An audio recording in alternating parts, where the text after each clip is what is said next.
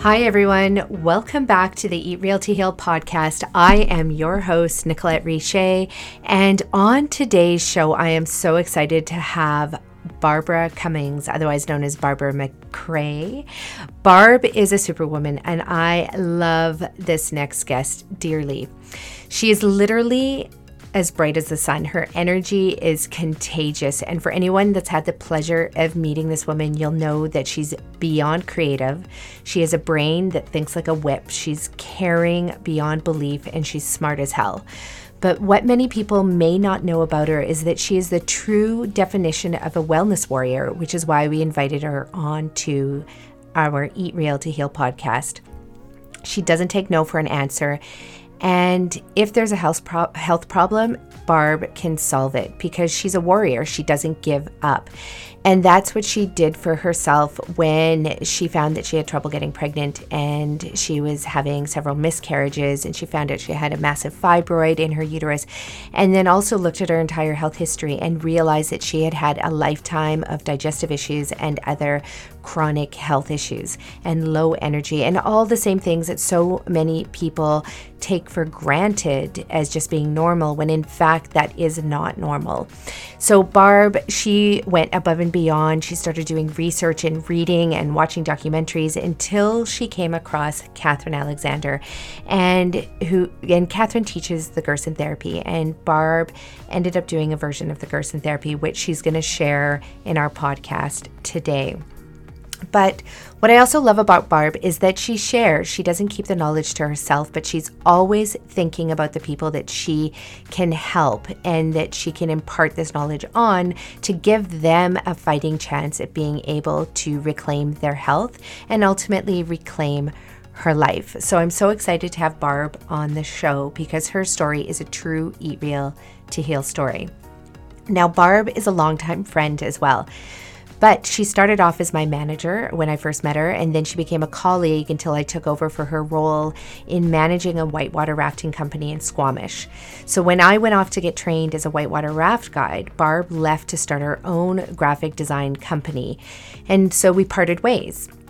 But we came back together when I contacted her to create our logos for the Green Mustache restaurants and for our other company, Richer Health, and for our charity, Sea to Sky Thriver Society. So Barb is also one of our board members now on the society, so I get to work with her all the time, which I literally cannot wait for every time we get to connect. But what's interesting is that while Barb was learning about our companies to design the logos, she realized that she had actually used the same nutritional therapy that I teach my clients to heal herself and to finally get pregnant with her beautiful son, who is now 5 years old and thriving. So she's going to share this story on our show. Just a little bit more information about Barb. She's an entrepreneur. She's a creative director and founder of Roar Creative. She specializes in strategic marketing and graphic design and web development. She purchased this amazing piece of property that is a commercial property, and she ran that for almost 2 decades. She took such a chance on that property and developed it into this amazing space, which she just recently sold, and now she's building a new home. She's the inspiration behind so much of everything that I do and have done, and I'm so excited to have her on the show. So you'll get to listen to her show in a few moments here, and please, if you love this show, if you love this episode, please share it with your friends. Also, if you've had a hard time getting pregnant, please contact us at nicolettericher.com, which is our new website, which is finally out live, or on our old website at richerhealth.ca. You can email us, you can call us, come visit me in one of our cafes at the Green Mustache. We have 6 locations in Western Canada if you happen to be in this area. We serve the most delicious, 100% organic, nutrient-dense, vegan, gluten-free, whole food, unrefined food that comes in meals and smoothies and juices, in desserts. Everything is divine. So come check us out. We'd love to know what you think about our restaurants. So enjoy the show. Let us know what you think and share it with others. And if you feel that it can help them, please share this with anyone who is suffering from infertility issues. Infertility is on the rise. We have more and more people at younger and younger ages that cannot get pregnant. And the doctors are calling it idiopathic pregnancies, where they just have no idea why the people can't get pregnant. There's no explanation. But the work we do with our clients is to help heal their bodies, help teach them that food is medicine. Once their bodies are truly nutrified, what we see is their reproductive systems kick back into gear, and voila, people are able to get pregnant and have healthy, beautiful babies. We've done it not once before, not twice before, but many, many times before, and this can be your reality as well. So please share this podcast with anybody who needs to hear this message that food is medicine and who also wants to connect with Barb. So enjoy the show, and we'll be back with you shortly.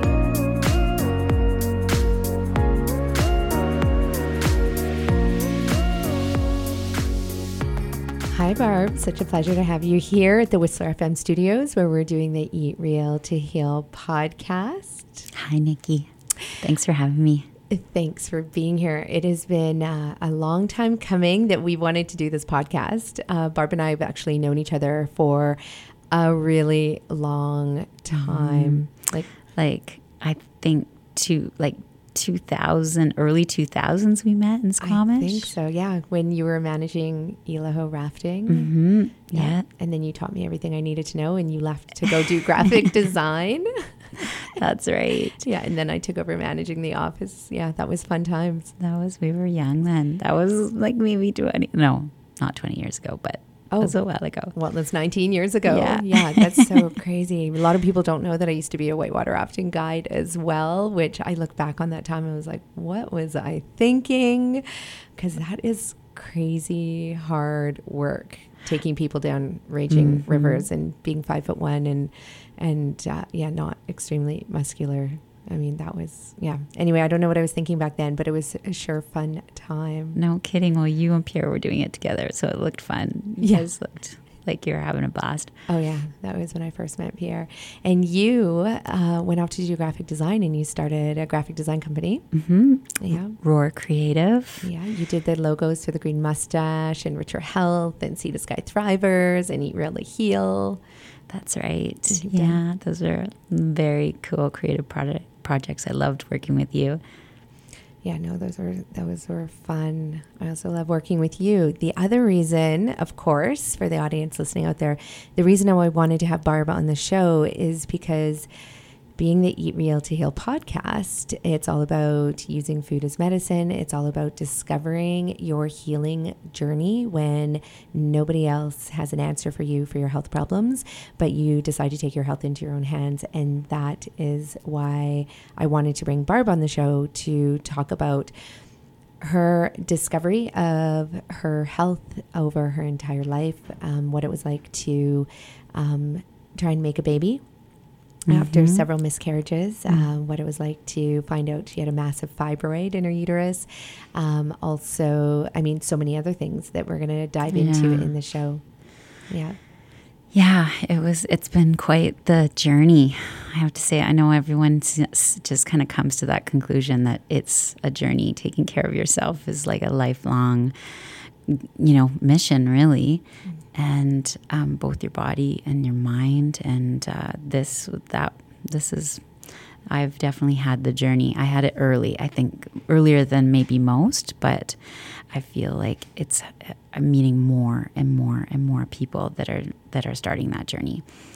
And it's so great that you are here to support all of them, and the Thrivers that are here for the community to help support them through that.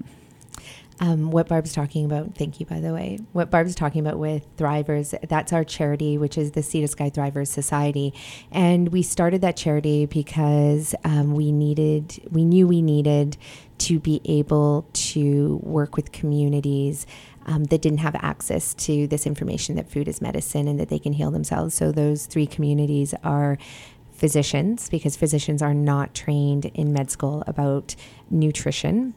And the fact that you can heal the body simply by nutrifying it and making sure that it has everything it needs, which will then allow the body to detoxify The other group is youth, because often their parents are buying the food for them, and they often don't have a choice. Kids are often addicted to like some of the craziest crappy food that's on the planet, and all the sugars and refined salty food and refined oily food, and the parents buy it for them, often saying things like, well, they won't eat anything else. So they resign to buying, you know, fake, cheap, processed, package, refined food, and they also just don't know better.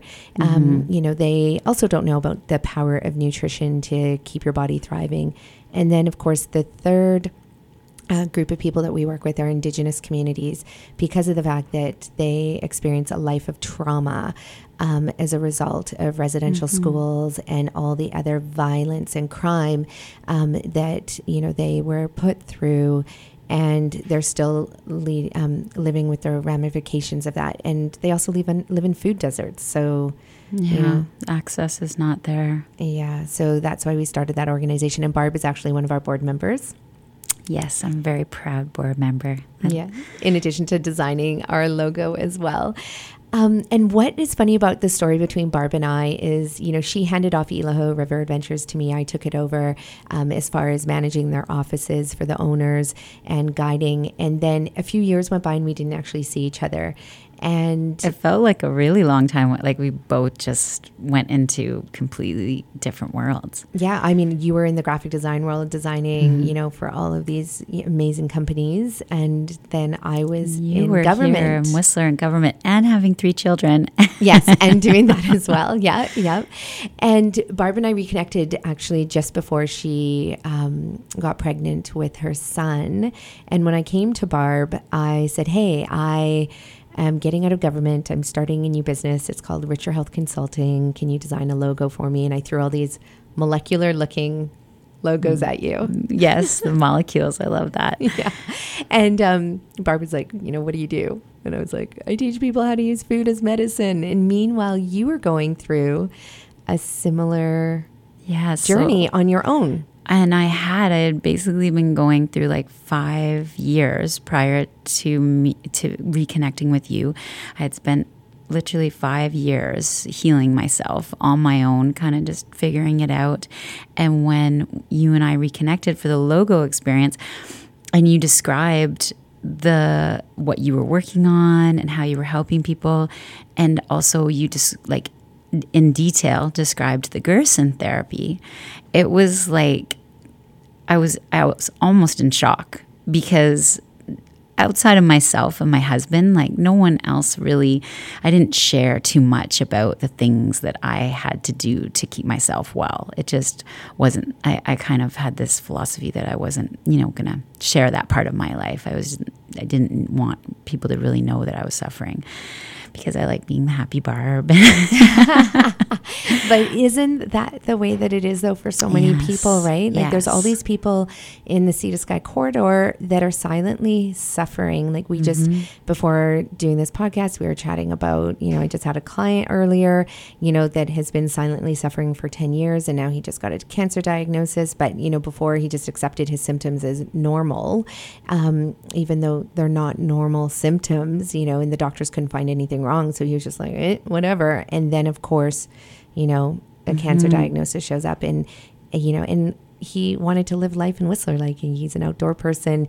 He loves, you know, being with his buddies and, you know, skiing hard and all of that. So nobody really wants to stop life for a few symptoms that are like niggling away at you. And I think too, you don't want, I don't know, for me, I felt like the more I would talk about it, the more real it was. And I didn't want it to be real anymore. I guess I just kind of, which maybe wasn't healthiest. Like I feel like my healing accelerated even more after I reconnected with you and we started talking about it. And then I started talking about it with everybody. And I met so many other people that were suffering, and I love listening to them talk about it. But during those 5 years when I was healing myself, it was a very personal experience, and I kept it to myself. And I wonder if maybe I would have healed faster. I know I would have healed faster if I had met you right at the beginning. It would have been an accelerated healing process, because basically those 5 years, were about finding the answers, which really are finding the ways to help myself, which ended up being very, very similar to the Gerson method. Mm-hmm. And that's the part that also I think is probably part of the reason why you did heal, is because of the fact that you decided to take your health into your own hands, and which is really what the show is about. It's people who say, okay, enough is enough. I need to go within and find the answers, because ultimately we know what we need to do. We may not, have the conviction to do it, but it's when we start researching and playing around and, getting clues and realizing, okay, there's similarities between what this person over here is saying and what this person over here is saying. And I mean, you study biology, right? Mm-hmm. Yeah. So I did a ton, so basically about 10 years ago, my whole life, similar to the gentleman that you're referring to, I spent most of my life in the 80s eating pizza pops and M&M meats, and microwaves were the thing, and nobody knew then what. I mean, the only person that actually did know was my grandmother, my babcha, who was disgusted by all this new type of food and would never touch it. But, the rest of the world, like all the baby boomers and their kids, it was just convenient and it made life easier. Yeah. And so that's what I grew up on. But I spent most of my life like him, just having constant, weird skin reactions and stomach problems and stomach aches after eating. And I don't know, I guess it became normal. Like he was saying, it just kind of became normal as I aged and got older. I just kind of got used to it and just kept going with the flow until about 10 years ago when... or I guess even prior to that, I started growing these fibroids.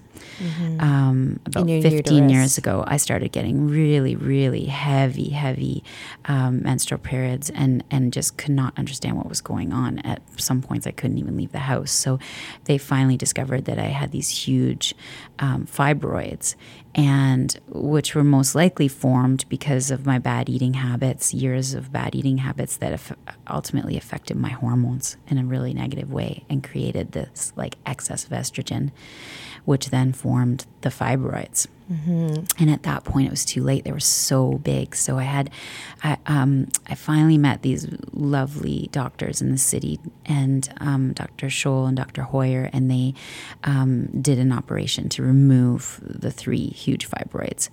And I was really lucky that they were so good at what they did, because they saved my uterus. It was in bad shape by that point, but by the end, they said, you might be able to get pregnant after this. And that was a really interesting, my mind goes back to after that operation, because I remember specifically saying to both of them, how can I, now that they said, start trying right away, the sooner the better. And I said, well, how do I prevent the fibroids from coming back? Is there anything I can do, prevention-wise? Because I'm going to do it. If someone actually does give me guidance, I will do it. If I have a goal and someone tells me how to get there, I will do every step and take every step that they've given me. So you're my favorite type of client. Yeah, I'm okay. But they literally said, there is nothing that you can do from preventing them from coming back. You should just try to get pregnant as soon as possible, because ultimately they could come back. And so, that was my takeaway from that experience, was okay, I got to get started. And so my husband and I decided that we would start trying, and we went on this romantic vacation to Bali for a month, where your last hurrah before having kids. Yeah, basically. And it was romantic, and it's where else, where's a better place than to get pregnant in Bali? And it was an amazing trip. But on that trip, I started getting really sick. I was getting cold sores on the trip, and ear infections and cankers, and my stomach issues just skyrocketed. And we got back from Bali, and I kind of was convinced that I must have picked up a parasite or something, but all the blood work came back negative, And then things just snowballed out of control. So we went from this happy, blissful moment of, the operation's done. I can start, trying to have children, and we were both on board, and, both of us were excited about the future. And it was like I just hit a wall and started going, like the train just started rolling backwards. And my body, I lost 20 pounds. I couldn't eat. My stomach was just in so much pain all the time. I could barely get off the couch. And you were going to doctors? I was going to doctor after doctor after doctor, and getting the scopes done and the CAT scans and everything. And like you had an endoscope and a colonoscopy and the CAT scan. I came up here to Whistler and had a CAT scan because they were thinking maybe it was in my pancreas, like maybe cancer of the pancreas, something. And after a year, it basically came down to they had no answers. They had nothing that they could really pinpoint that was the matter with me. So that was a major deflating. I remember that being like probably the hardest moment, was just not having answers and not knowing what to do next. And did they say that had anything to do with the fibroids, previous fibroid surgery? No connection at all. But I mean, I did find that in the traditional medicine, like system, in our system, they don't connect like that. Like they would have never thought that the fibroids had anything to do with it. Or what was causing the fibroids, if that had anything to do with it either. I know that's why I love teaching the whole health history that we teach to our clients, where you collect your entire health history in every decade of your life, and it's all done on one page. So you see your whole entire life as decades, and then you see the patterns that emerge between all of the symptoms, surgeries, illnesses, traumas, accidents, anything at all.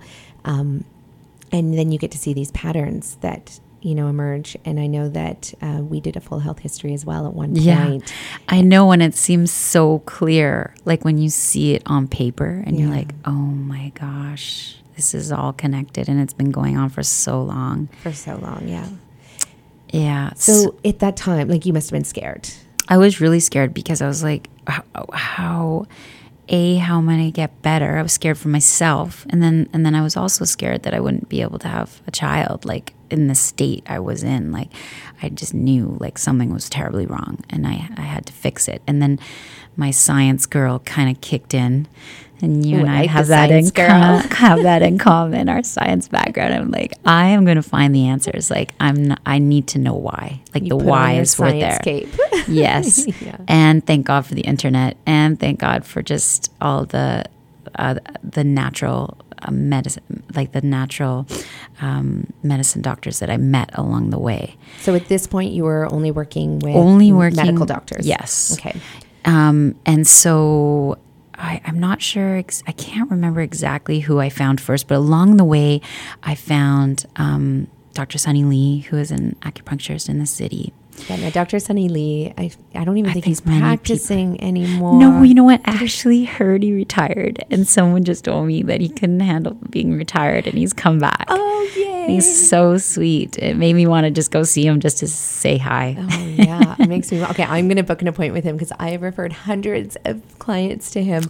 And I love the similarity between what I teach and what you did to heal yourself, right? It's same principles as the Gerson therapy, but I would send my clients to Sunny Lee, and he would send them back, and he's like, it's their liver. Like he would always say, you got to nutrify, you got to stop having that cold stuff and stop dampening your digestive fires. And, which is really, the Gerson therapy is based on these beautiful scientific principles that really are based on nature, and that science of nature transcends all medicine. Like, it transcends even our Western medicine, where every pharmaceutical drug is based on a natural chemical found in nature, right? So whether it's traditional Chinese medicine, Ayurveda, and the Gerson therapy, it's all the same. It comes back to supporting the body. Well, and that's so funny you just said that, because that was exactly what he said to me. He took one look at me, and he was like, your liver? He's like, stop drinking beer. And I'm an Ontario girl. That was like somebody slapping me in the face, because I was like, really? Stop drinking No beer? So it was like, no beer, take care of your liver. So he got me on the milk thistle, which I take religiously every single day. And I even with just that alone at the beginning, that I could feel the difference immediately. And he was like, you need to start cooking your food. Like warm foods, and cook your food. And I had never, again, because I'd grown up on all these processed microwave crazy foods, I was kind of healthy. I made salads, but it was always fast. I never spent any time in the kitchen. Yeah. And so that was a major game changer. That was like more of the psychological side of things. Like I had to rewire my brain to start like preparing food and thinking it through. And again, going into the organics, like Catherine Alexander, who you and I surprisingly again have in common. She was another resource that I found. She's all the way in Australia, so somehow in all my research I found this woman. Squamish to Australia. I found this woman and her diet, and started just looking through all of her recipes and how she cooked food and prepared food. And so that was a big change. And then I also met with Dr. Natasha Renshaw in Squamish and finally did a blood test. And she's a naturopathic doctor. She's a naturopathic She's amazing. Doctor. Yeah, I've sent my kids to her if they ever need to go see someone. Yeah, so we did a blood test, and basically she said she'd never seen anyone's chart like mine. Like at that point, I was allergic to food, and like half of the foods in the food chain, I was off the chart. Very high reaction to. So I knew then, like, I was having, like, from what I'd read, I was having like major autoimmune breakdown. Yeah. Basically was what was happening. And severe leaky gut, which is attached to that. And severe leaky gut, exactly. Yeah. And one of the things, like, I like the term leaky gut because actually it describes exactly what it is. But if anybody ever listens to Dr. Zach Bush's podcast, I mean, he explains. Me too. Yeah. You got me on Tim. I love Dr. Bush. Yeah, He's everybody like my guru. needs to. Yeah, mine too. And Dr. Bush really explains leaky gut syndrome so well. Its relationship to glyphosate, so from non-organic foods and genetically modified foods, the chemical glyphosate. So essentially, it creates a permeable membrane lining in your body, which just allows protein matter and any other chemicals and any other things that actually should be broken down into their finite resources, and it allows it to leak through into your bloodstream, which then creates antibodies and creates this allergic reaction. So, I mean, you can end up becoming allergic to apples and carrots and cabbages and squashes, and I mean, the healthiest of food you become allergic to when you have leaky gut like this. And it sounds like you had a whole history of poor digestion since you were a little girl, right? Yeah, like my test results were like all tropical fruit, avocados, nuts, and like these were things that, you know, we would all consider as pretty healthy, right? So that was probably the biggest game changer, because I knew without a shadow of a doubt what I could eat to get better and what I couldn't eat. And so it was kind of like, I would say the most impact was the liver cleansing and juicing. I got onto juicing, and cooking, preparing my food and the organics, and then staying away from the things that I was having reactions to. So those allergy tests, and the combination, and alcohol. And well, yes. Did you stay away from it, or were you like, I'm not listening to after that? Sunny Lee. If he wasn't so sweet and so awesome, I don't know if I would. I stopped drinking completely for almost a year, which was so hard. Right. It's such a psychological crazy. I wish I had documented that experience, because the whole psychology of it and the thoughts that were going through my mind through those 5 years of trying to, you know, give up alcohol and give up all these amazing foods that I loved and change my entire life. Like the conversations I had with myself in my head. Like I wish I had documented them, because it really, that is, at the end of the day, now looking back, that's really the sum of it, is you have to completely change the way you think about everything. And food and alcohol are very much a part of our social dynamic with like our connection with ourselves, our connection with our families, our friends. Like, it is like the essence of our social lives. Well, that's the whole thing. We've developed our social communities around shitty food and a lot of alcohol. Like, it's not why couldn't we develop it around healthy food? But when we do that, people think like, oh, that's so strange. But one thing I know is, like, for years I would bring Green Mustache food. And for those of you who aren't listening, we have a restaurant chain called the Green Mustache, which just serves organic, plant-based, whole food meals that are unrefined, unprocessed. You can call it vegan. They're well-cooked food, raw food, everything. Like, we have everything: dessert, soups, salads, like, stews and everything. So, but the thing is, like, all of our recipe items actually came from the fact that I used to bring that kind of stuff to parties, and people would look like, what is that? And I'd be like, well, it's quinoa and lettuce and vegetables and an amazing salad dressing that I made from scratch. And people would be so amazed by it. But if you looked at the table, it would be the first dish that was gone. Like, people would devour it. Drawn to it. Because the nutrients almost like just subconsciously draw you in. You're just, I need that. And it's flavorful and delicious, and it's all of those wonderful things. But people are also so not used to seeing, it's not the norm at these dinner table parties. And so everybody else would have their, like, their packaged stuff that they would undo and put it into the oven, and, like, whatever, chicken fingers or, fish sticks, or I don't know, like, all the things that are. All the appies, from Costco. And from M&M meats and, all of that. So I just want to go back to, we're talking about community, and we know that there's communities around the world. In fact, these communities live well into their hundreds, healthy, disease-free, and they surround themselves by food. They surround themselves with, alcohol. The Greek island. Like, I remember seeing this documentary about the Greek island of Crete, and like they were saying that this was one of the places in the world where people live the longest, and they had studied them and come to the conclusion that it was because they had fresh food every day. They sat down socially with their entire family and relaxed and ate and enjoyed these moments. And a lot of it was outside too. They would eat outside, so they were connecting with nature, like Dr. Bush always is always reminding people that it's not even just a connection with just the food, it's the connection with where the food came from and being outside. Exactly. And so that was really interesting. They were perfect examples of, like, you can create a healthy social environment for food and being and celebrating. Exactly. And celebrating without alcohol, because a lot of these communities, they do not drink.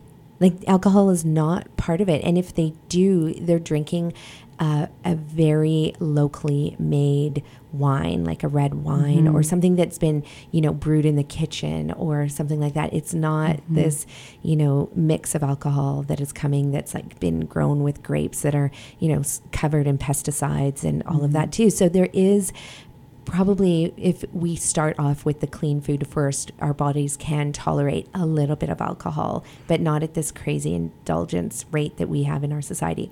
So there's another thing that you said that's really interesting. And it's about the fact that you were, like, allergic to avocados and nuts and seeds, which I think is fascinating, because on the Gerson therapy, the first things you cut out when you've been diagnosed with an illness are the nuts and the seeds and the avocados.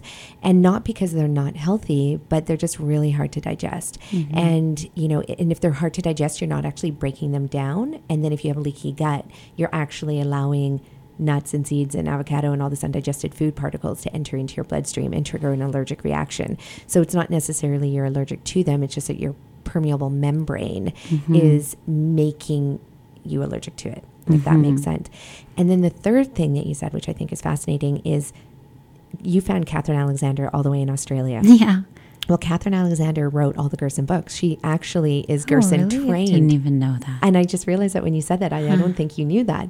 So she designed all the Gerson books for the Gerson medical doctors to learn about the Gerson therapy. She wrote those books, and so she teaches only the Gerson therapy. Oh, wow. And then on top of that, she is also a naturopath, so she'll prescribe herbs and other things as well. So she probably, I'm assuming, did that for you. Like, do you remember that? No, we didn't. It was mostly the diet. It was mostly the diet. And I got a couple of her recipe books so that I could just, like, start getting in the kitchen and training myself to, like, cook to eat, like prepare in a different way. Okay, so she only teaches the Gerson therapy. She's so amazing, and I think she's getting close to retirement because I notice she's not taking as many clients anymore, which makes me so sad because I'm like, who are the Catherine Alexanders of the world? We need them. You are. Well, thank you, but she's my mentor, so I'm like, if what's going to happen, like I need anyway.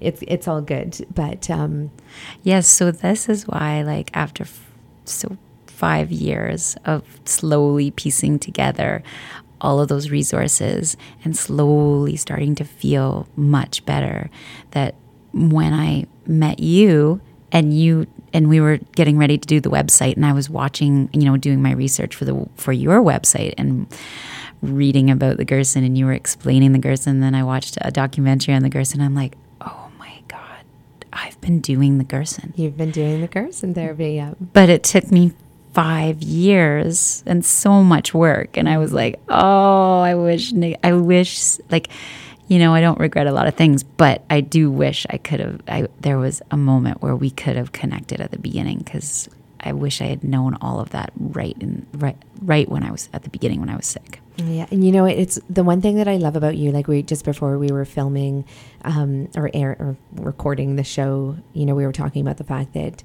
you just learned about another friend that's been diagnosed, and you're so good at saying, hey, you know what, consider doing this.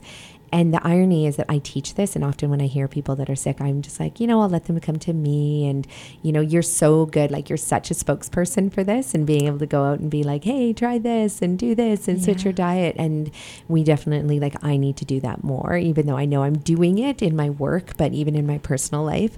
And I think it's a hard thing because food is so personal. And what we were just talking about as well, like people don't get the connection. They don't see that connection between food and their health.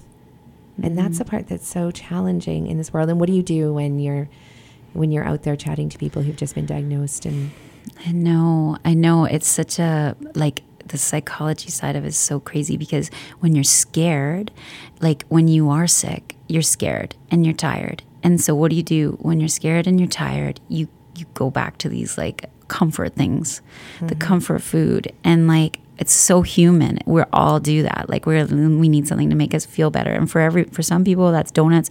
For some people that's like mac and cheese. For some people, and it's just, it's so, it's breaking down those patterns, like shattering them. Somehow we need to shatter them without intimidating people. Exactly. Like that that's something I feel might be my next purpose in life, is like that part of like just getting through to people and breaking down the fears, so that they don't go back to those old habits, and learning how to create like new ways of thinking. Because once I was able to, every step along the way, once I get past the hump of the fear, and then just like creating a habit, like I felt so much better, and I never wanted to go back. I even just recently, one that I've been holding on to forever is coffee. And my New Year's resolution was, okay, I've kicked everything, all these other things, and I did it, and I'll never go back because I feel so good. And I know each of them was hard and challenging in their own ways. And this year's New Year's resolution was coffee. And I'm like, I know this one's going to be really hard. Really hard. Because in my brain, I was writing down my thoughts. Like I was like, what am I saying to myself that is making me drink coffee every day? And like everyone else, I in my mind, I was saying, I can't even get through this morning without this coffee. Like I cannot do my day without this coffee in my hand. And so I wrote those things down, and then I just kept asking myself, is that true? Is it actually true? That's a Byron Katie move. I know. Loving I love what her. is. I'm like, is it true? It's still, and so I did it, and it was awful. I had headache, like the craziest headache I've ever had for like a week straight. Did you do coffee enemas? No, I didn't. Why not? That's how you get over the coffee hump. hump. See, I didn't know that. I didn't realize that like reduces the reaction or the withdrawal. I did not know that. I should have talked to you first. Yeah. Let's see. Yeah. Again, I should have talked to you first, which again, it's like having that support instead of guessing. I think if there's anything I'd love to encourage everyone through this podcast is like, go to resources like Nikki and the Thrivers, because a lot of times you just do it by yourself and it's a bigger learning curve. You learn, but it's a bit of a bigger learning curve. I could have just called you and you would have saved me some pain that week. but I stuck it out and I cannot believe the amount of energy. It was so untrue. The thought in my mind was so untrue that I will not go back to coffee.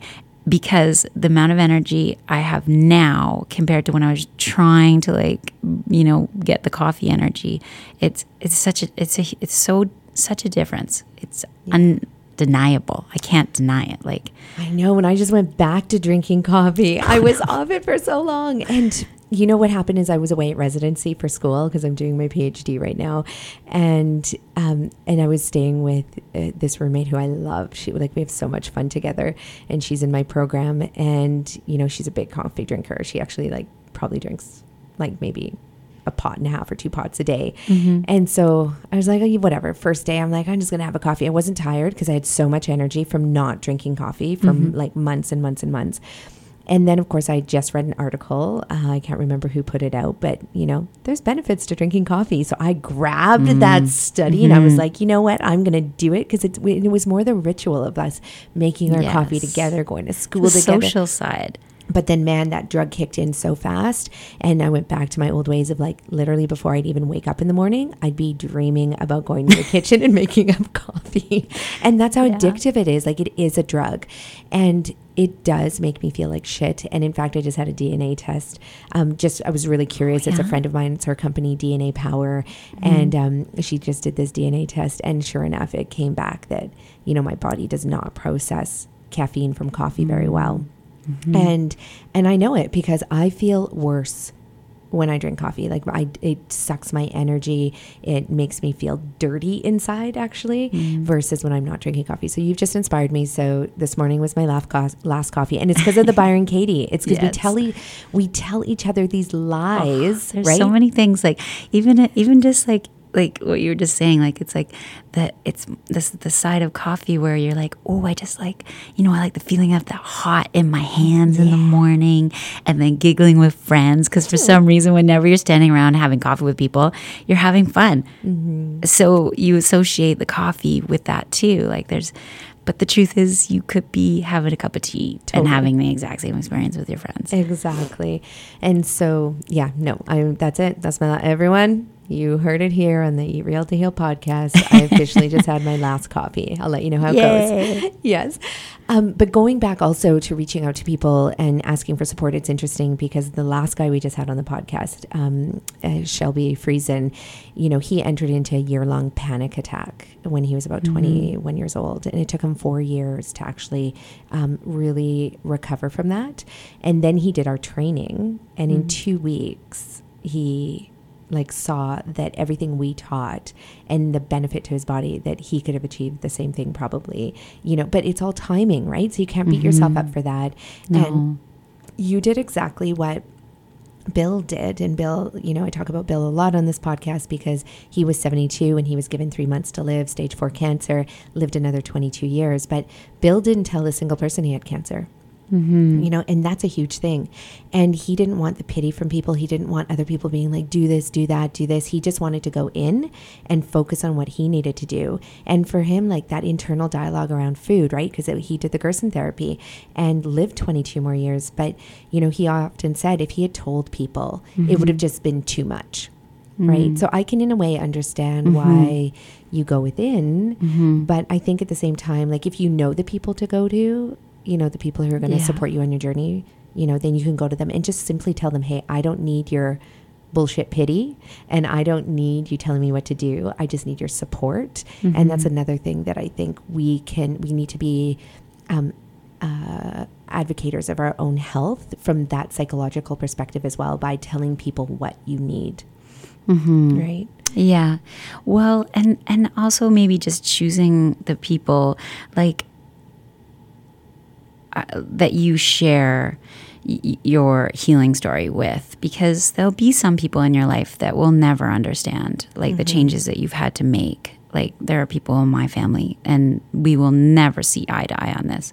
Even though you healed yourself. Yes. They just basically are, it's just something we will, they have never understood the changes I've made. And maybe they will, maybe one day, but, I think just knowing that there are people in the community that you can turn to when you want to talk about it and when you need advice, or I think would just accelerate your healing process. Yeah. Or just having people that you can invite over who's going to, they'll eat the food with you. Yeah. They're going to love eating, a delicious salad and amazing soup and a baked potato and, all the Gerson food, which is, at the end of the day, it's just an abundance of plant-based food that's cooked and also served raw, and they don't mind drinking a juice instead of a glass of wine, right? They don't mind having popcorn without butter on it, maybe some nutritional yeast instead. Yeah, exactly. So one of the people I know, and I might be putting you on the spot here, but your husband wasn't totally on board with this either, was he?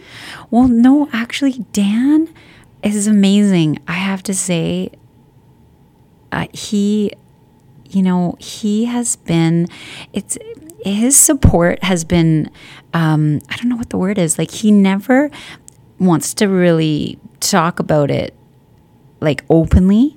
But when I started changing my habits, he just rolled with it. That's awesome. Like I started eating differently. He was like, okay, I'll eat this. Like there was never a moment where he disagreed with anything I was doing. But his way is if he didn't understand or if he was skeptical, he just wouldn't say anything. He would just eat it. So he was silently supportive. Right. Okay. Because I know there's a lot of partners out there that are like, we're not buying organic. We need to keep eating meat. And like they really are not supportive when their partners are trying to make these changes. I could see that. And I could see that. It's hard. I could see that. Totally. Because, but I was really lucky. Because Dan has always been health conscious in the first place. And I think he saw how much research and effort I was putting in that he just put that trust into me. He saw that I was like so passionate about healing myself that I think he just trusted that I had done my research and that I kind of knew what I was doing a little bit. Mm-hmm. And he just went with the flow. Right. And so, yeah, he eats everything. And now with Ashton, so after all of this, after the 5 years of healing, I finally became pregnant. Which is amazing. With a beautiful little boy. Beautiful Ashton. And that's when we reconnected, was when I was pregnant, and we started working on all of the logos and the websites. And he now is like my other little partner in crime. It's been so fun. Like getting into food is even more fun with kids. I gotta say. I have to say that you're amazing so open with that too, because you prepare. Like I've seen your kitchen and what you prepare for him and his snacks. What are the little the black bean balls? Yeah, the black bean balls that you make for him that he just devours. God. Yeah, loves them. Like nobody knows what he's eating at school, but he's just like popping black bean balls all day. That's so amazing. And he's got his juice. Like even just this morning, we had our carrot apple juice. Oh, amazing! Just like at the Green Mustache. Yeah, and it takes time to do all of that stuff, but at the same time, it takes time to prepare unhealthy meals as well. It does. And I have definitely found that with kids, no matter what, everything seems to take time anyways. So we just make it fun. He juices with me. He's in the kitchen with me all the time. Like That's since amazing. He was so little, he loves it. He watches cooking shows now on YouTube. He has made it even that, this whole healing journey, he's taken it to the next level for me. Because now it's like really fun. Like before I was doing it, I was on a mission. This is how I'm going to get better and no one's going to stop me. And now it's just more enjoyable. Like we're like, That's awesome. Yeah. Yesterday he's like, Mom, do you think we could have some oysters for lunch? Like his palate is like off the charts. He will eat anything like mussels, oysters, fish, like any kind of vegetable. He loves juicing. Like he ate sprouts yesterday. I put like just a pile of like alfalfa sprouts on his plate. He looked like a little horse, and he was just like laughing and eating them like a horse. That's amazing. And that's what we need to do as parents is we have to expose our kids. Like the reason he has a palate for that, it's not like he's genetically made for that. Mm-hmm. I mean, technically he is genetically made for fresh, real, whole food. But at the same time, it's that you could have easily given him packaged processed food and he would have developed a palate for that. Oh, for sure. You would have been one of those moms being like, well, he only eats, whatever, cheese strings and, whatever else, right? As opposed to having a palate for alfalfa sprouts and having a palate for, the plethora of amazing natural foods that are on the planet. Mm-hmm.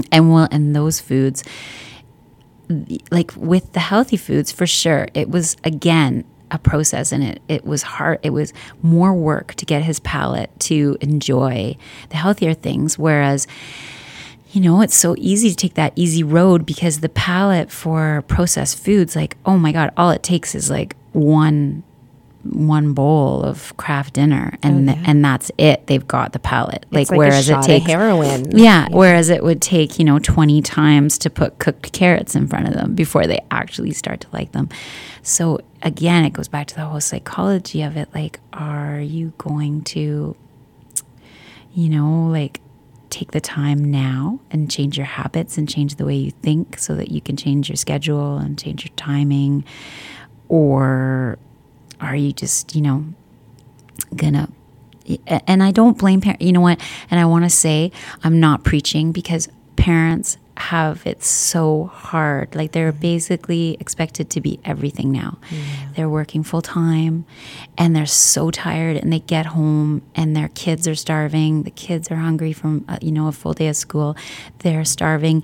You get in the kitchen and like, man, it is really hard to not go for the processed food because it's super fast to make and they'll be super happy and nobody's complaining and the day's over. You can go to sleep or sit on the couch and just take a minute for yourself.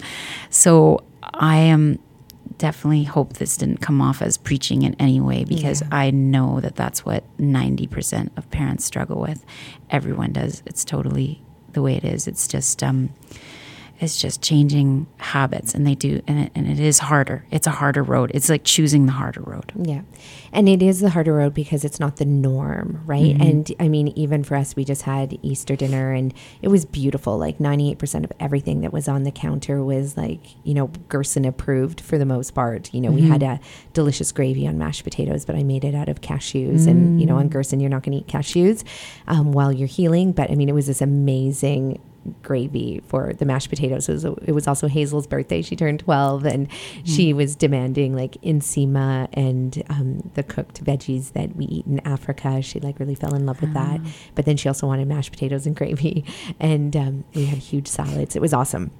And but for the most part, but it is super hard because of the fact, and it was hard this weekend because we also had other family members that don't eat like that. So of course my mom, who's like done Gerson, she knows, she's like whips up deviled eggs, with mayonnaise and like mostly processed stuff in there. And I was like, we don't eat that. But what do you do? So I let her make the deviled eggs and she put them on the counter, and it's her, and again, that's just a habit. She's so used to making deviled eggs at Easter dinners and Christmas dinners. Mm-hmm. And, I used to fight her on it and be like, oh my God, what are you doing? You're ruining our table. And now it's like, make your deviled eggs, put them on. I'm just not going to eat them. Mm-hmm. And whoever wants to eat them can make the choices, I guess, that they have. But it is really hard for kids to have that attitude because if you put anything that's competing with that healthy food on the table, you're shit out of luck. Mm-hmm. Like that kid will go for the processed, sugary, oily, salty food, right? Like you just cannot have competing stuff. It would be the same thing for a drug addict. Like, you invite somebody over who's an alcoholic or a drug addict into your house, and meanwhile you're serving alcohol and drugs. Like, that's really going to be a little too tempting for them, unless they've, sort of overcome the psychological side of it as well and the emotional attachment to as well and done the work. Yes. And broken those patterns. But for most of us, we haven't broken those patterns around food because we're inundated by it every day. Mm-hmm. So the reason I brought up Dan, though, is because I remember when you called me and you were like, Nikki, Dan's 100% on board. He listened to the Rich Roll podcast. Oh, yeah. And I loved how you did it with him. It wasn't like, hey, you got to listen to this. You just started playing it in the car every time you went somewhere. Is that how it works? Yeah. Well, and then my sister, Amanita, she had recommended it to Dan too. It was kind of nice because it didn't directly, it came from me subtly. And then my sister was like, Dan, you got to listen to this guy, Rich Roll. He's super cool. He's a man's man, but he's just got like so many awesome podcasts and he's an emotionally intelligent man's man. Like he has other conversations with men that are really deep and interesting. And so she put on the final sale and then he started, and coincidentally he started commuting that year down to Vancouver. So he just started listening to them in the car, and that was a big shift, because before he was definitely just like supporting me silently by just eating everything I put on the table and loving it. But once he started listening to Rich Roll and all these other podcasts, I think it took his understanding to the next level of why. Like, why are we doing this? Exactly. And why is it good for the planet? Because Rich Roll has a lot of great guests that are talking about why it's good for us as a society, as a planet. It's not, just as well as health. And so that was really cool. That was really cool to see him like actually get excited about the why we're doing this. Yeah, I love that too, because for so many couples, I think it just takes the relationship to a whole new level too, when you have both of you that are actively pursuing this lifestyle together. And I know for myself and Pierre, like it was, it didn't happen simultaneously, even though, I talk about this all the time. He was a big mucus ball when we first met, and he had eczema and all of these other health conditions. And, within 2 weeks of cutting out dairy out of our house, when he moved in with me, I was like, you're not having dairy in this house. He got better, but he still never jumped on board fully. He was like, okay, I guess we're just eating this because that's what you say we have to eat. But then once he read Beata Bishop's book, A Time to Heal, and about using the Gerson therapy to heal her melanoma. And that was it. Like it just became super fun with him coming home with like really awesome recipe ideas. And, he is so into it now. Like I love coming to your place for lunch, and he's like serving everything out for us. Oh yeah. He's a good host. Yeah. And it's fun. But for people out there, if you're just, if you are the one person in the relationship that is, persevering for your own, just do it for yourself, do it for your own health issue, like health reasons. And, you don't need to have the whole entire family on board. You also don't need to cook multiple meals. Just cook the one meal and make your family eat it. And then you just slowly, over time and with patience, and sometimes it does take somebody else selling the concept to your loved ones and then getting them. So just be patient, because I think so many people are trying to change the other person first before changing themselves. And that's another thing that I really like about how you did it, is that you were like, I'm doing this for me. Yeah. Right. And yeah. It's true. Like you can't, you really have to just focus on doing it for yourself. And I think trying to influence the people in your family can cause issues. Like you just got to lead by example, which is what you do with your family all the time. Like, you are a leader, and I think you just got to lead by example. And trying to and let them come to the why. Like Dan came to the why on his own. Now it means something to him. That's awesome. Yeah, that why is really, really important. I'll tell you about one of my whys. This is funny. I don't think I've ever. Well, it just happened. I told one of my staff in our corporate offices, and she giggled. But I was out running the other day, and I've been wanting to get back to running for a long time. And I was running, and before I was running, because I'm like, I need to be fit. And this is really good. And I know it increases natural killer cells in my body. And, I want to live a long, healthy, vibrant life. And I want to be able to keep up with my kids. Like, those are all good whys, right? But then my girlfriend behind me was talking about how since she's been fit, like she's just been having better sex. Oh, well, that's a good why. I know. And then I was like, immediately in my head, I was like, holy shit, I got to change my why. And I changed it, and I ran 2.5K further. That was way more motivating. It was totally way more motivating. So when people are coming up with their why, be really clear and honest with yourself about what that is. So I thought I'd just share that online if anybody needs a good why out there. That's a good one. So let's go back because I want to take people through your journey again. So here you are, you had these fibroids removed, then you went to Bali to celebrate and to try and get pregnant and to have a romantic, getaway. And that's when all of a sudden, like, it just all went downhill. Yeah. Right. And then after that, you find Catherine Alexander, you start to see Dr. Sunny Lee, like all the tests that you were getting through the, Western medical, your medical doctors was coming back negative. They couldn't tell what was wrong with you. And so then you start implementing the Gerson therapy principles. You didn't know it was Gerson therapy at the time, but we now know that it was. And you start getting better. And what did getting better look like? Like, was it overnight or was it a slow progression? No, it was pretty slow. Like, I think actually, like, if I had just straight up done the Gerson therapy, which is how you help your clients, I think I would have seen results like instantly. Right. But because I was piecemealing it over those 5 years and just I was getting slower results, but the results were definitely there. Like when I started taking care of my liver, the results were there. Like I felt better and I was regular. Like my whole digestive system became like regular. I had never been regular my whole life. Like I didn't even know what that meant. As in like bowel movements? Yes, like never. Yeah. Like it was either one thing or the other. Like I couldn't go or I was like running to the bathroom. So yeah, that like I could see results like that with the liver cleansing, and then with the juicing I could just feel like it was taking the burden off of, like, especially in the beginning when my stomach was in so much pain, the juice just gave me the energy I needed and all the nutrients, but took the burden away from actually digesting food. So the juicing helped so much at the beginning, and then slowly with the cooking the food, I just found like every meal I was like, oh, I don't have a stomach. Like I actually feel good after eating, and then my energy levels started going up, and then I finally got pregnant. I had quite a few miscarriages along the way. And then I finally got pregnant with Ashton, and my pregnancy was amazing. I felt like $1 million. And I know that's not the experience for a lot of moms, but for me, it just like was the icing on the cake, because after everything I've been through, my pregnancy was awesome. Like I felt incredible.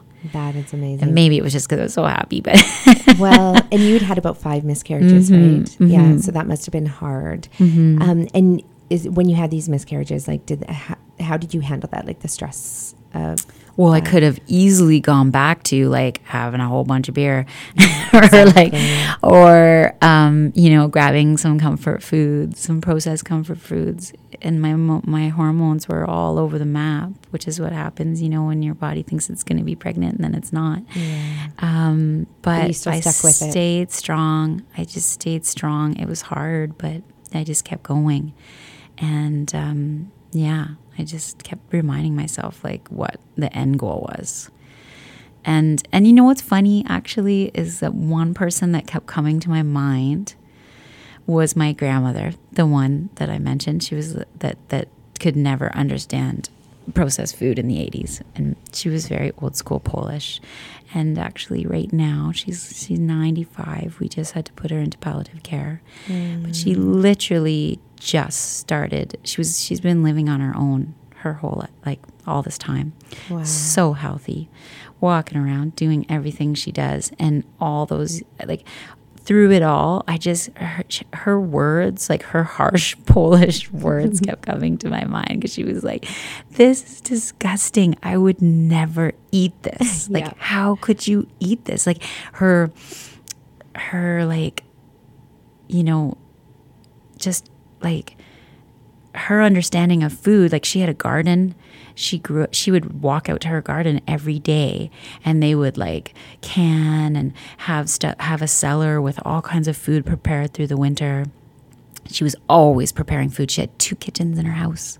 2 kitchens. Like my bacha. And the days I remember when I was a kid, some of my like happiest moments eating were always at her house, because the food was so good. Wow. So during those hard years, she was probably like in a way, my mentor. Like, she was the only person that I knew really closely, and I could just kind of draw on those really harsh words that she would always say, and like the look of disgust on her face when she would come to our house for dinner, and my mom would be microwaving our food, and she would just be like, "Ah, like, what are you doing?" And for some reason, I think that got me through. And even to this day, like, I just love that part about my bacha was like I see she had 95 years of like clarity. Her mind was sharp, literally right up until last week. Wow. Yeah. And that's what you mean, the Shirzai team, I talk about them often. They're out of Lindaloma and they're neuroscientists, and they never studied nutrition while they were in med school. And they discovered it on their own. And then being neuroscientists studying Alzheimer's, what they've realized is that we can completely, even if you have the gene for Alzheimer's, by eating a clean, wholesome, rich, nutrient dense, predominantly like a lot of vegetables, like you said, your bacha had a garden and grew a lot of her vegetables, and you have that kind of lifestyle, you can prevent those genes for Alzheimer's actually flicking on and causing the symptoms of Alzheimer's, and you can actually die a peaceful death without ever having any symptoms of it. And I love the neuroscience that's coming out around that, and I think that's going to change hopefully a lot of people's minds. We just need to expose people to that research and to the science and to the Shirzai team. But they have meal plans on their website, and they're teaching people how to eat this, which is exactly what, if anybody is respectful enough, I think, of their grandparents, not to think that they're crazy and my grandparents are old school and all of that. But if you actually look at the way they live their life, and if you can see that connection to nature and see that connection to diet, you'll see that the way our great grandparents and grandparents lived, that they had a much healthier lifestyle than we do. And your grandmother also is always resonating in my mind as well, because when you say, like, when she says that's disgusting, she's really talking about the packaged processed food. Yeah. Oh yeah. Like, logically, like, I just feel like that generation, they just had this like logic and like that you are what you eat. Like, they just knew that. And it's like, yeah. And then they also would know, if you put chemicals on your soil, then ultimately, it's like somewhere along the line, we just lost, like, at the expense of convenience, we lost that just logic. Exactly. Like, it makes so much sense. And that's why she would be just so floored every time she saw us eating like that, because she's like, I don't like, with her little Polish accent, she'd be like, I do not understand. Like, why? And then she'd just literally walk out of the room, like, so upset, because it would never in her mind cross her mind to take something out of a plastic package and pop it in the microwave and not know who made it and where those ingredients came from, and then put it into her own body. And it's not just her, like, all of her friends that I know, like, her best friend is 100. He just turned 100. Oh my goodness. Yeah. And so he's this exact same way. Like, he walks to the grocery store every day and they buy their food fresh. He buys it fresh every day, goes home, he makes his own food. Like, they just take the time to take care of themselves. Yeah, that is amazing. With, because I see the opposite thing happening is where, I'll make an amazing Gerson meal, which to me makes sense, now. I mean, I definitely wasn't always that way. And in my 20s, like, I would eat hot dogs and, I definitely went off the wagon and ate lots of, never microwave food, because never resonated with me. And I didn't grow up with TV dinners. And I remember craving Chef Boyardee because I would watch the kids at school just show up with a can of Chef Boyardee and a spoon. And they just have to peel the top off and start eating it right out of the can. Like, and I'd always be like, can I have a bite? Can I have a bite? That smells so good. And I'd be looking at my like sandwich that my mom made that had vegetables in it and being like, I don't want to eat that. So I get that. But yeah, now it's amazing because I have people who will look at my dishes and be like, that's disgusting. Like, where's the meat? And I can't believe you just eat like boring food like that. And I'm like, it's actually not boring. It's so delicious, but their palates are not accustomed to it. Like we talked about earlier with Ashton, if your palate's not accustomed to it, you'll eat a carrot and not taste anything in it. Whereas you allow 3 weeks to go by of eating like that and you eat that carrot and all of a sudden you're like, holy shit, the carrot's spicy, it's sweet, it's salty, it's all of these things all in one, but you can't taste that. if all you've been eating is salt, sugar, and oil. Yeah. Yeah, you have a very special grandmother. I know. Yeah. I'm gonna miss her. But I'll always have that. Like, I honestly, it's really funny how things have come full circle. How passionate I am about it now, and just the fact that she's leaving. And anyways, there's so much wisdom from that generation. I just feel like we need to tap into all of that before it's gone, because they had the answers. They'd figured it out already. Yeah. We just kind of unfigured it out, like kind of just derailed it. Yeah. You know, it'd be really cute. I just thought about this. Being a graphic designer that you are, if you designed a little book of like all her sayings and euphemisms and just like something, a little storybook for Ashton or something about his, great grandmother. Yeah. Well, we just bought, I haven't even had a chance to tell you much about this, but we just bought a really big, beautiful piece of property in Brackendale. And I think the legacy, how I want to cherish the memory of my babcha, my grandmother, is to live like she did. They used to have 250 acres. Oh my goodness. Yeah. And back in Ontario. And I'll just hopefully have a little bit of that. Like, we'll have our gardens and our chickens and just, be outside cutting the grass like nonstop. But that was great. Like Dr. Bush says, like, I want Ashton to be in the dirt. Yeah. Around in the grass, cutting, doing chores, and that's how I'm hoping to kind of keep her memory alive, is through this new life we're going to build. Oh, that's beautiful. I feel that I'm doing the same way, like with the one, because we just last year bought. It's beautiful. Yeah. The 1 acre of agricultural farmland. And when we were in Malawi, my grandmother, Pierre, was out there hoeing the garden at like 4 a.m. in Malawi. And I mean, it's not a garden. We're talking about acres and acres of like, mountainous fields, and they're getting ready to plant the seeds and wait for the rain to come so they can grow their food, because everything is grown. Like if the rain doesn't come, they don't eat. Yeah. And so Pierre was out there doing that, and they have these incredible, beautiful handmade hoes that they use. Like they hammer the metal. I don't even know what kind of metal it is. And they go and they carve the handle out of a tree. And anyway, so she gave him her hoe.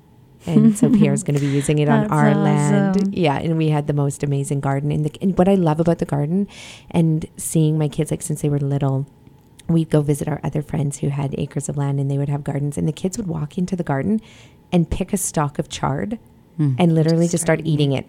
Yeah. Like they wouldn't do that in the grocery store. Same looks the same, chard looks the same, but they wouldn't do that. If they could pick it out of the garden themselves, they would just eat it. No salad dressing, no dips. Like it's really remarkable to see that kids naturally have an affinity to that. They're drawn to it. I know. Yeah. Last year, Ashton grabbed some rhubarb from somebody's garden and just started chewing on it. I couldn't believe it. I'm like, that's so bitter. Like even I could not do that. Yeah. No, I remember doing that in my mom's garden as well.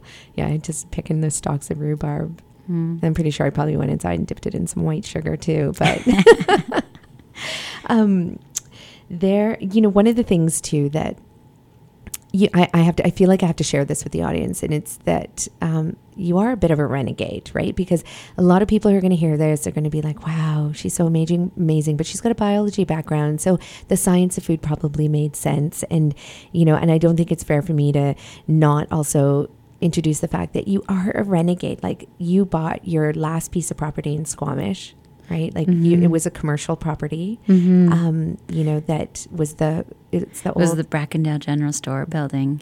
Yeah, with like the original post office or something in Squamish. Yeah, it has the original post office for the Sea Sky Corridor. And tell us about the story of seeing that property and just going out and doing it, because I don't think you guys also had the money to do it necessarily at that time. God, we had no money.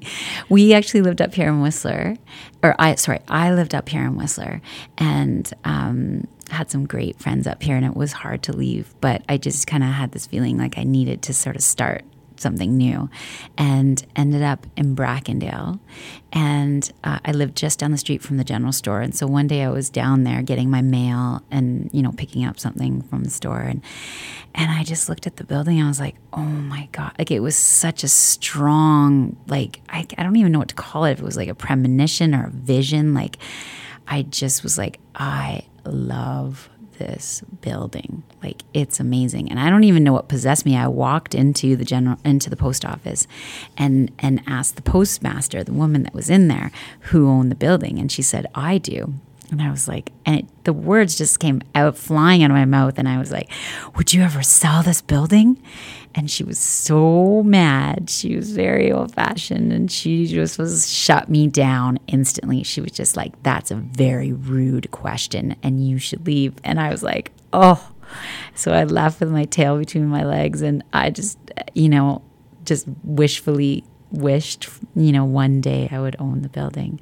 And funny enough, it ended up happening a couple of years later. And we had no money. We basically had to beg, borrow, and steal to buy this great building. But it was something both me and my husband are really proud of because it was at the hub of our community. And we loved bringing it back to life. It was an awesome project. Yeah, I love that you guys did that. It's if anybody's ever in Brackendale, you have to go check it out because it's so sweet. It's got the post office and the general store and a little restaurant. And I love how you, when we were chatting, how you wanted to turn it into a wellness center and a wellness retreat. I did, but it now has a new owner and he's going to do some amazing things with it.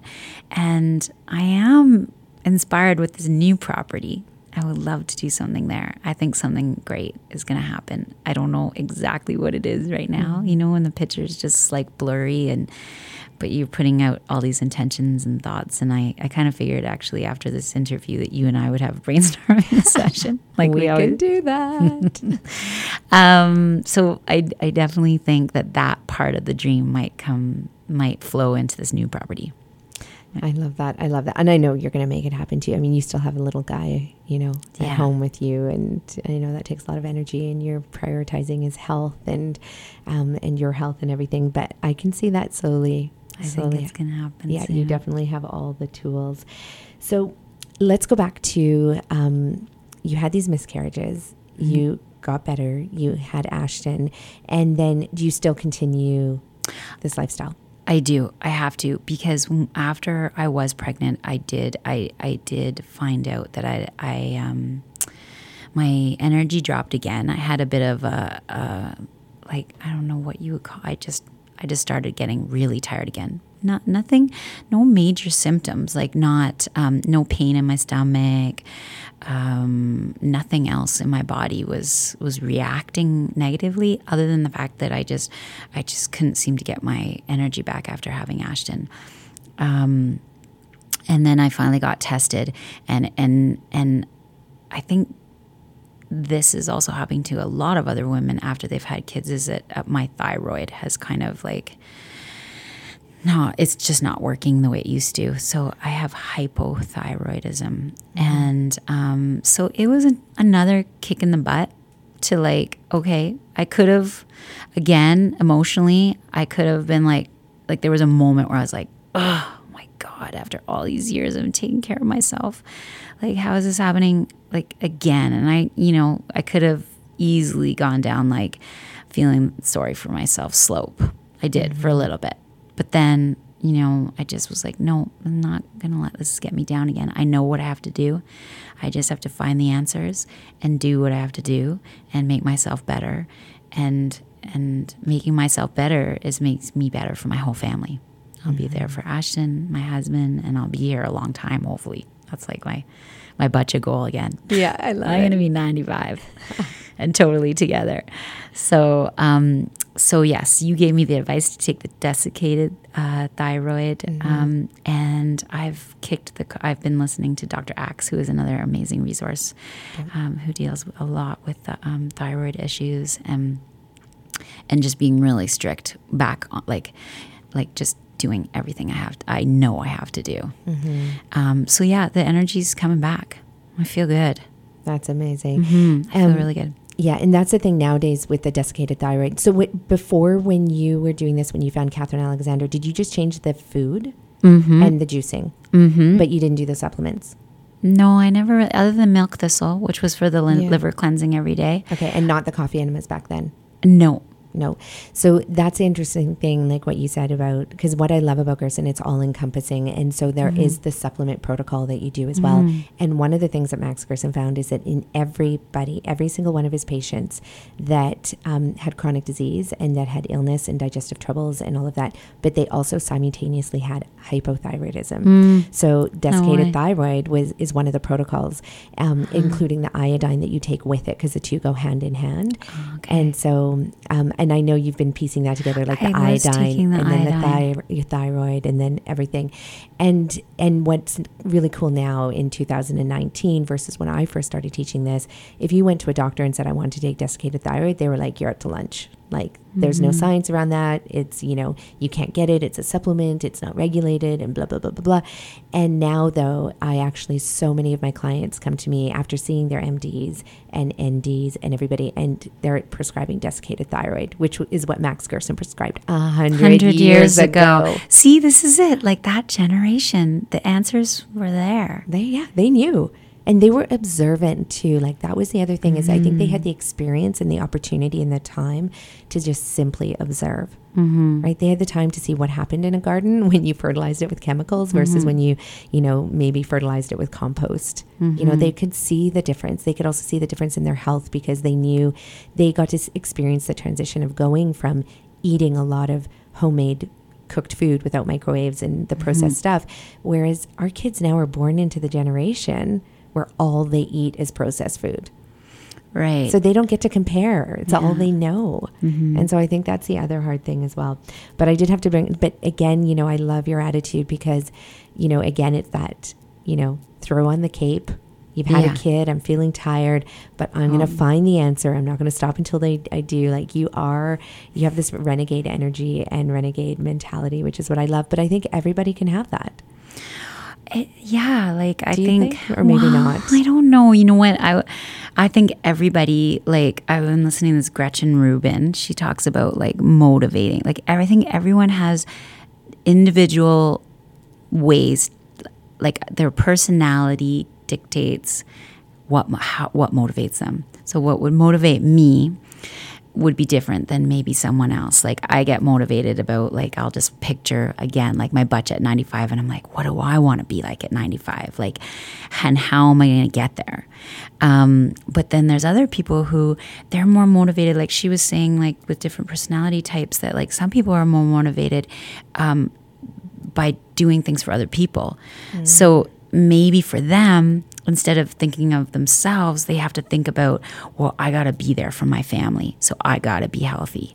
So everyone, I think, just has to find their way, like find what really actually, no matter what it is. And there's no judgment and one isn't better than the other. Exactly. It's just whatever motivates you to like get to your goal, like what you want and how to heal yourself. I think that's the part they got to figure out. And that will help them put their cape on. Right. And that's Gretchen Rubin. Is that a podcast? She wrote a book about, she's written quite a few books, but she has a podcast. And so she has these 4 different personality types that she describes and how they are motivated but in different ways, and how it will help you as an individual motivate yourself, and it will also maybe help you motivate your children or your staff because they're different. So with me, it's funny because the personality type I am is the why. If I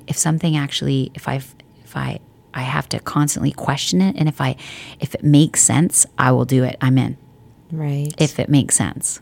Yeah, so it's got to make sense first, and then you're in. And then I'm all in, and I won't stop. But for other people, she was saying, like, it's often for other, like a lot of moms, they will tend to maybe not, they'll do everything for other people first. Right. So if that's your personality type, then you almost have to maybe even create this other like personality, which is the little you. Like you put all your children first, but where's the little you? Maybe that's what's going to motivate you. I got to take care of baby Barb today. Baby Barb. Yeah. If that's your personality type, you just got to do what you got to do to like, and everyone's different. You just find your your way. Yeah, I think that's interesting. We did a podcast with Kristen Campbell and from Squamish Water Kefir, and it was great because she really talked about, you need to put your life mask on yourself first, and how important that is. And I think I'm definitely the person who will want to help. I'm motivated by helping others. Yeah. And I probably need to pull out the little Nikki. Baby Nikki. Baby Nikki. Baby Nikki needs some attention. Exactly. Come here, baby Nikki. It's time for a little nursing. Here's some carrot apple juice. Yeah, I probably need to do that for sure. And so what does life look like next for you? Because I love that you're also deep into the psychology side. I know you're really motivated by that as well. So what's next for you? Well, so I've been diving in lately into personality types because I just think that's a huge factor. That's the conclusion I came to through my healing experience, was that, if you can just tap into how to change the way you think. And then it got me thinking, well, how does everyone think? How do I think? How do you think? How do other people think? That side of it really fascinates me. So I've been taking some courses on personality testing, and I'm kind of thinking I would use some of those new skills with this new retreat center. It's all part of that haze I was talking about. The plan hasn't completely come together yet, but it's coming. I can feel it. Nice. And I usually always get a spark of something from you. Whenever we're together and we're brainstorming, it becomes a bit clearer. So I would love it to involve food and, again, personality styles and how to motivate people to make the changes in their lives and deal with everything else that they have to deal with. And so is moving to Hawaii? Oh my God, that would be amazing. I know you love going to Hawaii. That is the ultimate, the big dream, the big dream. Yeah, that's my big dream. I'm going to have acres of land oh my God. in Hawaii where there's so much beautiful food. We're going to be parked next to Oprah. Yes. Next to her property. I don't know where it is. Making her some food and bringing it over like a good neighbor. Exactly. Being like, hi, I made you these delicious plant-based whole food muffins. Oh, man. I love that idea. I'm in. Yeah, we need to do it for sure. Okay. Well, I think between the two of us, we can manifest that. Yeah, I think so too. And after this podcast, we're definitely going to brainstorm about your property, your 1 acre property. So being a mama who makes amazing food for her child, can you share a recipe that you just love making for Ashton? Yes, I have. Okay, so he's starting to get sick of the black bean ball. Is he? I'm just totally hooked on blend muffins, healthy muffins, but I have my Ninja, or you could have your Vitamix or whatever, but I have a couple of awesome recipes that are so easy because you just throw everything in the blender and it's all oat based. So I don't know, I'm sure a lot of your listeners are in the Sea to Sky. You can buy massive bags of organic oats at Save-On. Not many people know this. It's on the bottom shelf of the bulk section. And it will save you so much money. It's $20 for a farm bag. It's almost like a feed bag of oats. Wow, organic. they're 30 pounds of oats. Yeah, I know which ones you're talking about. Yeah, and maybe it's either $20 or $30, but it is substantially cheaper. So I've just been baking like crazy for him with these blender recipes, and the base is always the rather than using flour is the oats. Nice. So I have oats and spinach, and then I've got a banana, oats and banana, and then a carrot one. But that's kind of my new go-to. And so then it's almost freeze them. Making a smoothie. Basically, yeah, because it looks like a smooth, it's totally smoothie texture in the blender. But then you bake it in muffin. But then you pour them into muffin trays, pop them in the oven for 20 minutes, and then I just I'll just take a day where I'll put on some music, my tunes going, and I'll bake, and then I've got them in the freezer, and I pop them in his lunch every day. That is amazing. Especially what I love about it is that so many people come to me and they're like, but I'm so healthy. And I'm like, tell me what you eat. And they're like, well, I do all my baking at home, but they're using all refined flours, which have been completely denatured. They have to actually add nutrients back into it because there's no nutrients left. And so people don't realize that flour is probably one of the biggest fast foods that are out there that literally have no nutrients. And people think that just because you're baking from scratch at home, that it's healthy when it's not. Yeah. And so, but I love that you do that and oats are the easiest ones to work with because you can blend them. You can has soak the same them. Consistency. Exactly. The taste is amazing. Like most of the kids, like before with black bean balls, it was hard to get those by with other kids. Like I couldn't trick them into it. But the muffins, if I put out a tray of muffins, it doesn't matter what kid they are diving in, and they can't tell the difference. And they can have it for breakfast, lunch, or dinner, which is awesome. Ooh, I like that. I'm going to have to get some of those recipes. I'm going to start. I can't stand baking because I always used to think like baking, like you might as well make pancakes or donuts or a cake or a loaf of bread because it's all the same ingredients, and it all includes flour. But I'm gonna make my kids some muffins. And you guys inspired me on the weekend for Easter weekend. You guys have the buckwheat waffle at the Green Mustache. Yeah. And so I think it's from Oshie Glows. Like, is that the recipe that you guys went with? Probably. So I couldn't find hers, but I found a similar one and I made them on the weekend and they were so good. Yum. They were so good. Ashton, Dan, and I were like, we made a whole bunch. We froze some, and we're gonna, that is like gonna be another one of our go-tos. And so I had the buckwheat grouts, like and again, it was all in the blender. All in so the blender. Easy. Yeah.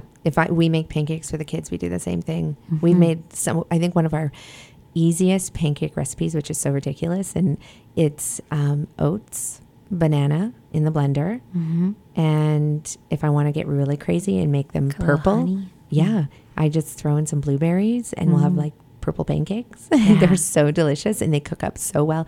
And every once in a while I'll throw in like yam or something in there if I want to give it a lighter texture. Like, it's amazing what you can do with whole foods. And the great thing is that you can screw up a lot of baking when you're trying to make like real whole food, but you have to get like your 5 go-to recipes. I don't know, it does sometimes take time.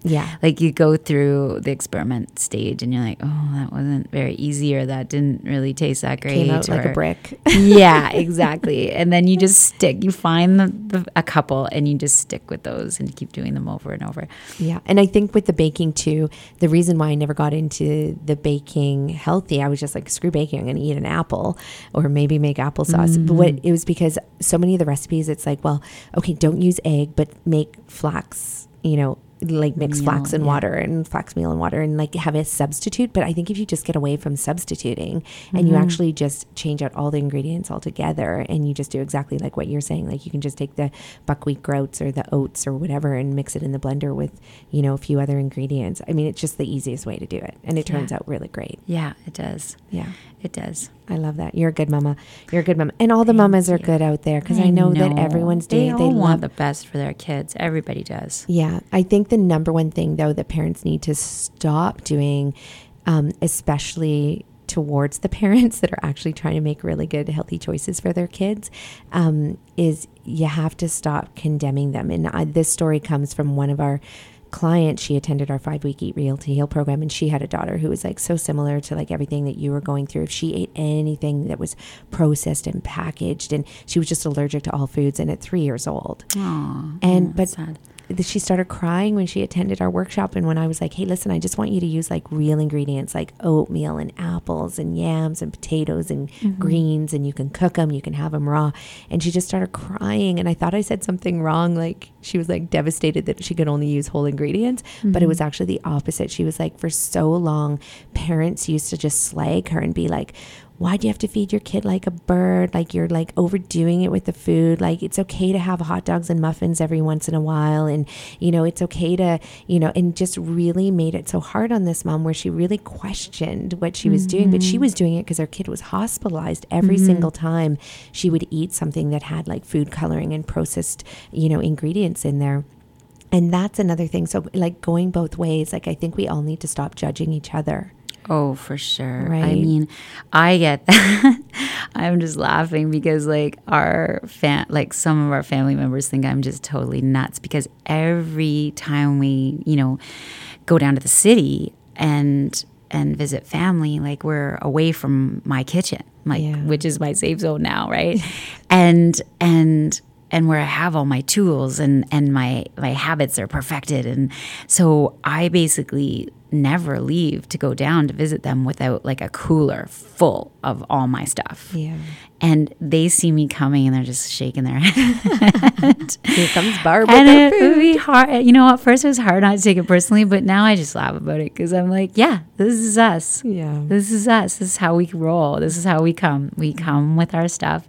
And I don't know if you'll ever be able to, you can't change the way other people think, but all you can do is just like change the way you think about it. And I just had to say this, like I said, this is us and this is the way we roll and laugh it off. Like make it just part of, the way the family dynamics, right? Like, yeah. They are the way they are. So there's always going to be quirky people in the family. And if you're quirky because you eat clean food, then I'm okay with that. Totally. I'm like, okay, we want to tell jokes. I'm okay. I am happy and sitting here with my smoothie laughing with you. Yeah, that's hilarious. No, that's a really good attitude to have with it because it is hard. And I know sometimes I can even let myself like, even though all of our businesses are based on this, like I can definitely... find it hard to laugh at myself when it's like so hard to like be like, I just want to have a healthy meal and then everybody else is bringing in unhealthy things to the table. Yes. And instead of being angry about it, I mean, I can just laugh and be like, whatever, you guys eat that. I'm going to eat my thing and you can call me quirky and kooky and I'm good with that. I'm going to take a page out of your book, Barb, on that for sure. I think sometimes I take it too seriously and it would help to lighten the load. Yeah. Well, but you know what? You got a fire, Nikki. You can't douse that fire because you're on a mission. I know you are. And I'm on a mission. You're on a mission to spread the word. And yeah.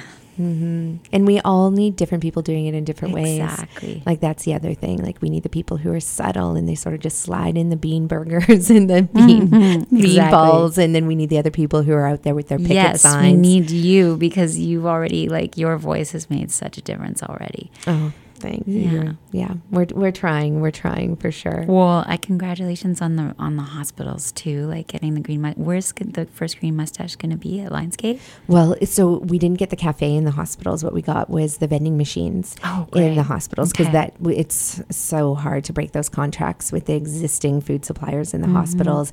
And then so what we proposed, because I was done with waiting, I was like, it had been 3 years of waiting to see if this bid would come out from the government. And I was like, okay, you know what if we just moved a vending machine in there?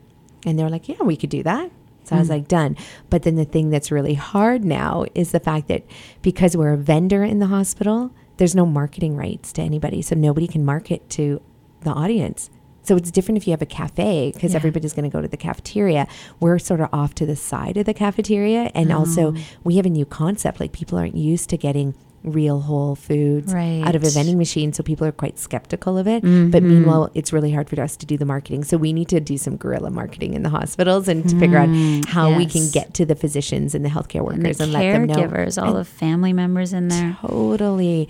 And and most people who are in the hospital, they're probably like, I'm not going to go buy out of a vending machine because they're so used to getting like Coke and pretzels and there's major stigma like that. It's a big hurdle. So I kind of want to be outside with like a big green mustache on, one of those like, foam fingers on, like pointing the direction to the vending machine. And so we have to do some guerrilla stealth marketing and really get people over that hump. And, we're definitely at the forefront, with these vending machines and so we just have to overcome that. You should be so proud of yourselves though for putting like the fight in. Yeah. Because that's a big fight. And it's like, again, one of those weird, obvious, logical things. It's like people are sick and in the hospitals, and why isn't the very best food available to everyone, including their families? Oh, exactly. I know. And it's atrocious. And I tell a story of when I was working with this wonderful, amazing 9-year-old girl in oncology at Children's Hospital, and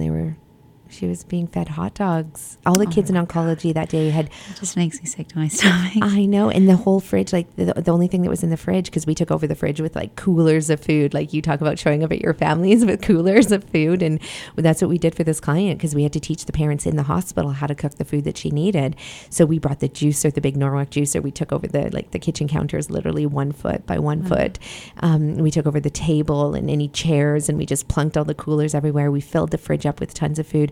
But it wasn't hard. Like the fridges were empty, and the only thing that was in there was Diet Coke, popsicles, in the hospital, Jello, and milk. Wow. Right? That was it for these kids in oncology. And, you know, they were being fed red and green Jello with their hot dogs. Oh my gosh. I know. So it's a slow process, and it's a transition, like, as you know, right? It's a journey. But I mean, I'm just so grateful to Vancouver Coastal Health and Lionsgate Hospital and all the partners who said yes, and that we're so excited by our food just being in the hospital. Yeah, it's a great start. It's an amazing start. So we hope to make them proud. And anybody who's listening, please, if you are in the hospital, just go to the vending machine, buy one of our meals, and share it with anybody, like your loved one who's in a hospital, or if you have a family member that works there, like just go in one day and buy a meal and buy it for them and tell them where you got it from, because they need to know that vending machine is there and that they can get healthy meals at night and during the day. That's great. Yeah. No, thanks for bringing that up and for that little plug. That wasn't planned. That's awesome. So anyway, I just have to commend you for, like, honestly, the work that you've done to figure all of this out for yourself. And I'm just so happy to know you and to know that we're on this path together. We are. Yeah, with our capes on, okay? Our Superman hero pose or whatever it is, Superwoman pose. So thanks so much for coming up to Whistler to be on this podcast. We're going to head out and start brainstorming. Yeah, we'll go have lunch now and do some more brainstorming. Yeah, if anybody wants to get in touch with you and just to learn more about what you did, everything from having the fibroids and, you know, going through that surgery, having the miscarriages, getting pregnant, learning about the Gerson therapy, email us at info@richerhealth.ca and we will get you in touch with Barb. Yeah, and I'll get back to you right away. Okay, that is awesome. Let's go brainstorm. Let's go plan a healing retreat center for you. Squamish. Okay, bye everyone. Thanks for listening. Bye everybody.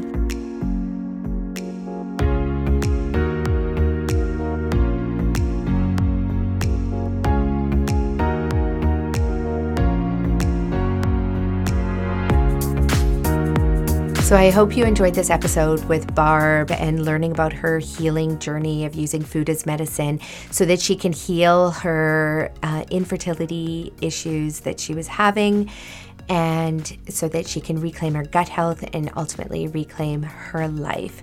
So please share this episode and our podcast with your friends and colleagues and family so that we can together share the information that food is medicine, that food and your very own body has the power to reverse and prevent chronic degenerative diseases.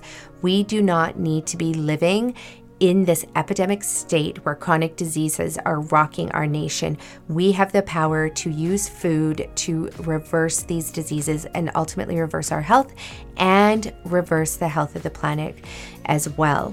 So to learn more about us, visit one of our Green Mustache locations in Canada. Also check out our first ever plant-based whole and fresh food vending machines located at Lionsgate Hospital.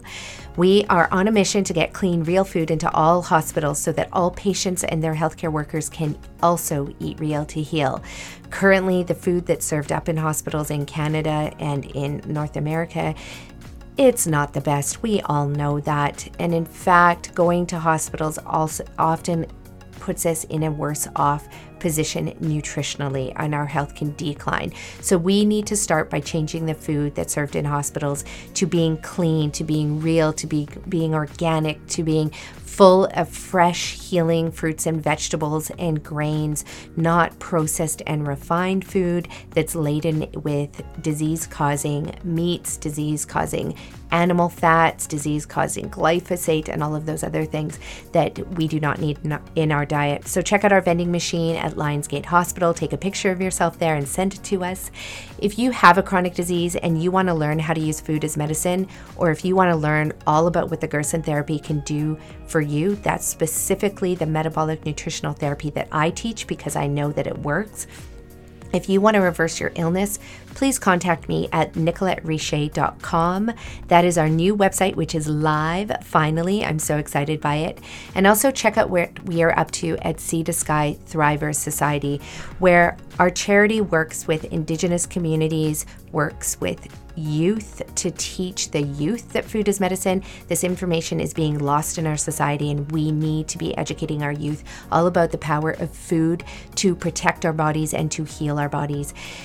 Also, with Sea to Sky Thrivers Society, we love to work with physicians. So send your physician to us if they never got the opportunity to learn about nutrition and food as medicine in med school, where most nutritionists or most physicians are not taught this in med school. So send them to us. We are happy to train them at our wellness center. All the links will be in the show notes. And if you want to see our podcast live, check out our YouTube feed where most of our shows are hosted as well.